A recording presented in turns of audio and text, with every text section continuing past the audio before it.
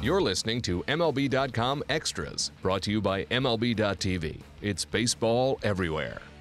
Welcome to the Chicago White Sox edition of MLB.com Extras. Matt Waymire with White Sox reporter Scott Merkin. So, Scott, the White Sox, interesting week and a half for them. They go and trade for Brett Lawrie from the A's, and it seems like, okay, they're going to enter spring training with Brett Lawrie as their third baseman. Lo and behold, just a couple of days after that trade goes down, they then acquire all-star third baseman Todd Frazier from the Reds in a pretty big trade. So, did that surprise you, first of all, and what does this mean now? Like, I assume that Frazier is going to be the starting third baseman. What does that mean for Brett Lawrie? Could this be a precursor to another deal? Kind of sort this whole thing out for us.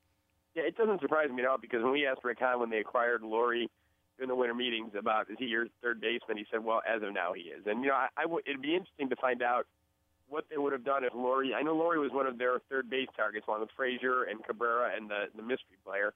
It would have been interesting to see if they could have pulled off the Frazier trade at the winter meetings if they still would have gone after Lawrie. Frazier, no offense to Lawrie, who is a great addition and is going to move over to second base now, and will be able to play third base when Frazier's at first or Frazier's DHing or something like those few times.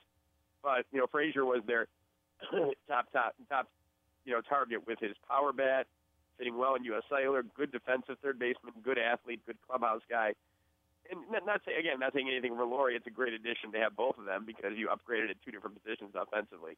So I was not surprised at all by the addition of Todd Frazier. And I guess the only surprise was that, the fight they had to go through to get it done, and they, beat out a couple of other good teams, going hard after Frazier to get him from the Reds. Now, I'm curious to find out, when the team traded for Brett Lawrie, was it something along the lines of, hey, Brett, glad to have you aboard. Don't get too comfortable at third base, though, because we're going after Todd Frazier. I mean, how do you think that went down, and do you think Brett Lawrie is going to be comfortable shifting over to second base, where I'm not quite sure what his experience is at that position? I've known him primarily to be a third baseman during his career. Yeah, he played there a decent amount for the A's last year. I think when Valencia came over. But, it's interesting. I think the players know a lot more than we do, clearly. I remember talking to Zach Duke last year, their left-handed reliever for the Sox, and when he was like the first free agent to kind of tumble for the Sox last year, before they got Samardzija and Robertson and LaRoche and Melky Cabrera, and he was able to tell me at Sox Fest after this is all done, this is late January of this year, he said that, Rick kind of laid out for him, not specifically every player, but when he got him, kind of laid out the direction he was going to go in. So I'm sure Lawrie knew. And actually, when we talked to Brett that night, he said he was ready to play anywhere: second base, short, third, left field. So he knew. I mean, this is that. Trust me, he's a good, energetic, another athlete, athletic young kid.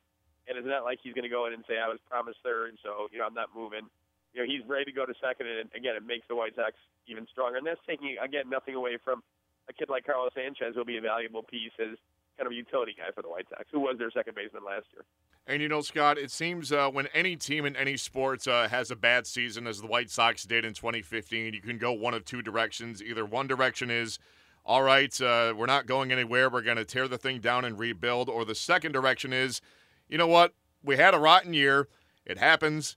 Things didn't go our way, but we have a talented core, and with a few tweaks here and there, we can get right back into contention. It seems like that's clearly the direction that Rick Hahn and this franchise is going, and I would think that, at least in terms of the fan base, they got to be pleased that, they're not just going to blow everything up after one down season in 2015. Yeah, not just pleased. They've already figured out the contractual permutations of how to add Cespedes or Upton or Alex Gordon to the outfield, a couple starting pitchers, another bullpen guy, a trade here.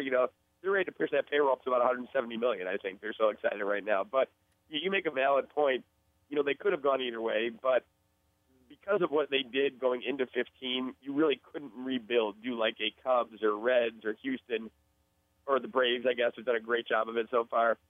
Really, the Cubs and Houston, those are the prime examples because of what they did last year. Full rebuild because you had Melky Cabrera, you have LaRoche, you have Robertson, you have great contracts and great players in Sale and Quintana and Abreu and Eaton.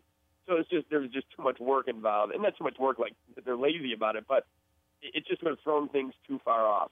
Now, after this year, a couple guys come off the books, namely LaRoche is gone, John Danks is gone.